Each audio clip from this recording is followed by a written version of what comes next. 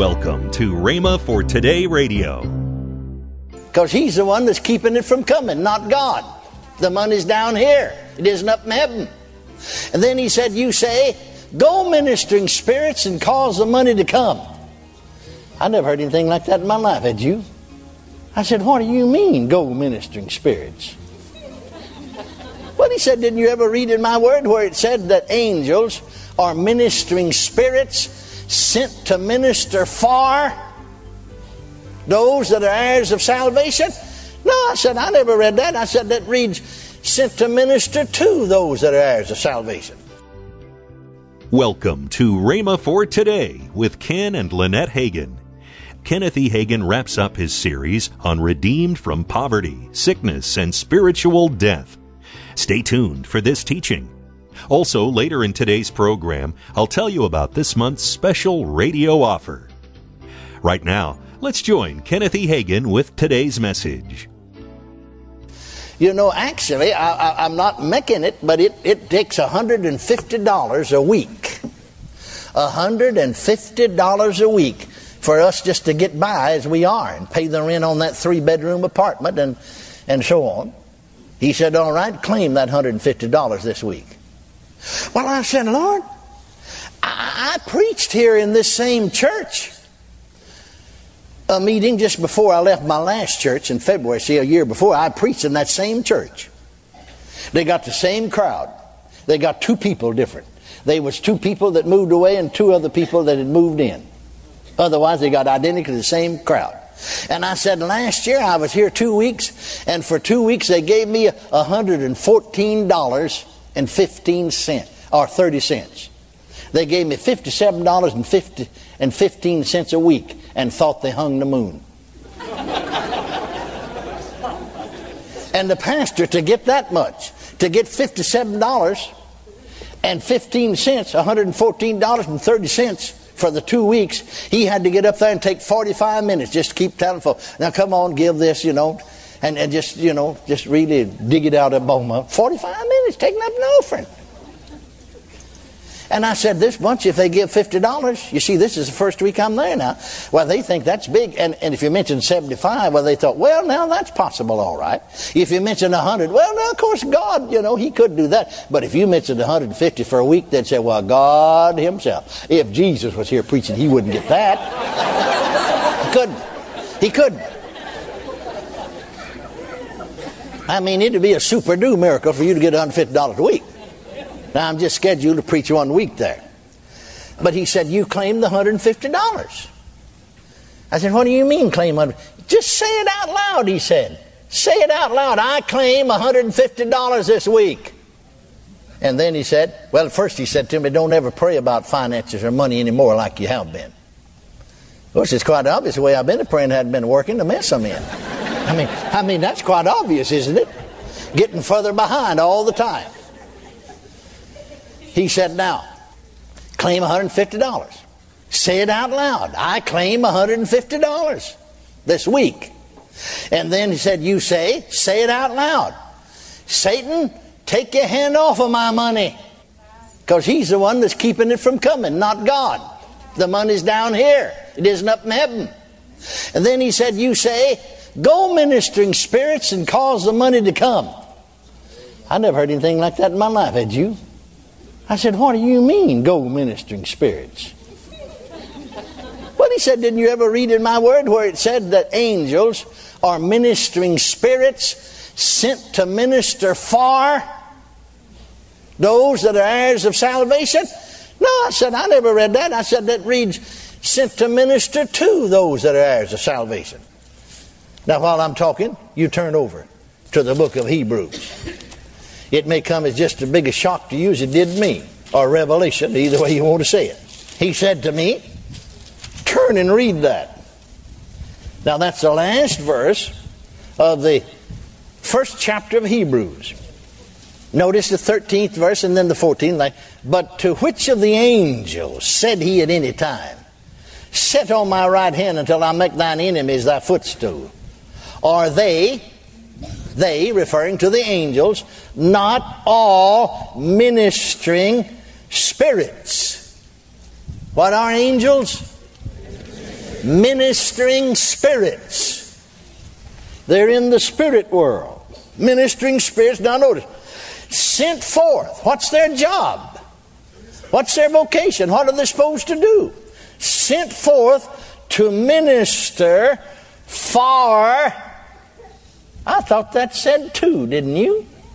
I thought they were sent to minister to us. No, they aren't. They're sent to minister for us. For who? For them who shall be heirs of salvation. That's us, ain't it? Amen. Isn't that us? Amen. Woo! Glory to God. Man, I'm getting so much revelation I can't stand it. Now notice, I said, minister for us? Yes, he said minister for you. Now here's the way he used illustrating. He said, for instance, you go into the restaurant or the cafe, and the waitress comes to minister, not necessarily to you, but for you. She's waiting for your order. She can't minister to you, amen, without ministering for you. You said, well, I'm going to look it over. I want a cheeseburger with everything on it and a vanilla malted milk. And she waits on you. And so those angels have been all around us. They have been sent to minister for us, and they're not doing a thing. I just imagine sometime that they're hanging around your place saying, I wonder when old Dummy's going to wake up. Don't have anything to do because we haven't put them to work. They're sent to minister for us.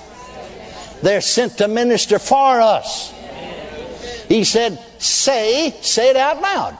Go, ministering spirits, and cause the money to come. I said, is that all I do? Yeah. And he said, don't ever pray about it anymore. Then once you've said it, don't say it anymore. Just go your way and be happy. I never will forget it. I was praying in my room in the parsonage when he said that to me. So I got up, left the parsonage, went over to the church. Got up there on the platform. And I'll be honest with you, because it was brand new. I'd never heard of anybody doing it. It's brand new to me. My knees were almost shaking.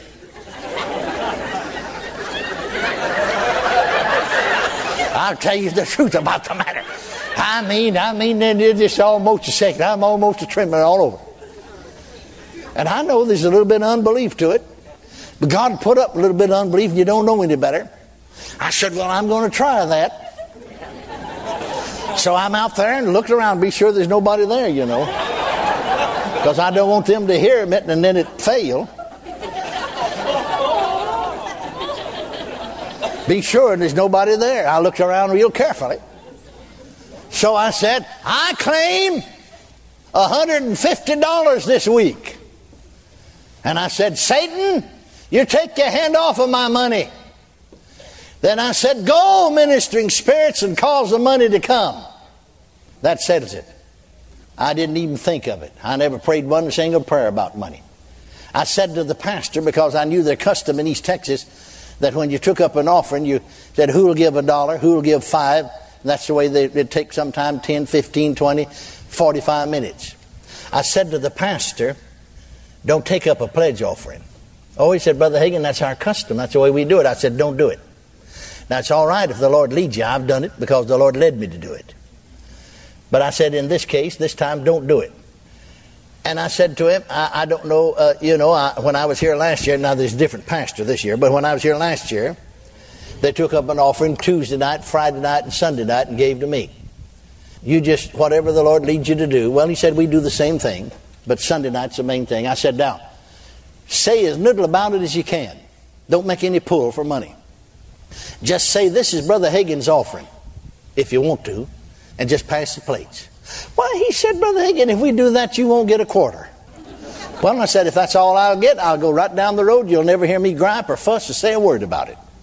Now, are you sure? He said, yeah. I said, I'm not going to tell you why, but there's a reason why. There's a personal reason why. Say as little about it as you can. Well, of course, he didn't say that little. He talked about how he appreciated the ministry and all, but he did just pass the plate and make no pull. Now, as we got down towards the end of the week, he said, Brother Hagin, could you stay a little longer? I said, well, no, I'm going to leave here and go to Alabama. And so I'm going to go home Sunday night after church and spend a few days home. And my wife back there then said, I always never did know how to say no. He said, well, preach on through Wednesday night for us. And then drive home Wednesday night after church and stay Thursday and Friday and Saturday then, you see, go down to Alabama. Finally, he persuaded me to do it. And then I changed that because now I need $200. But you know, I told him, don't take up, don't press it, just pass the plate.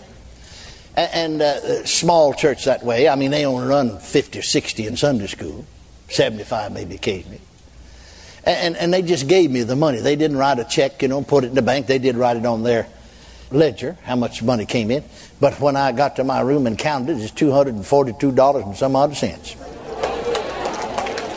Hallelujah.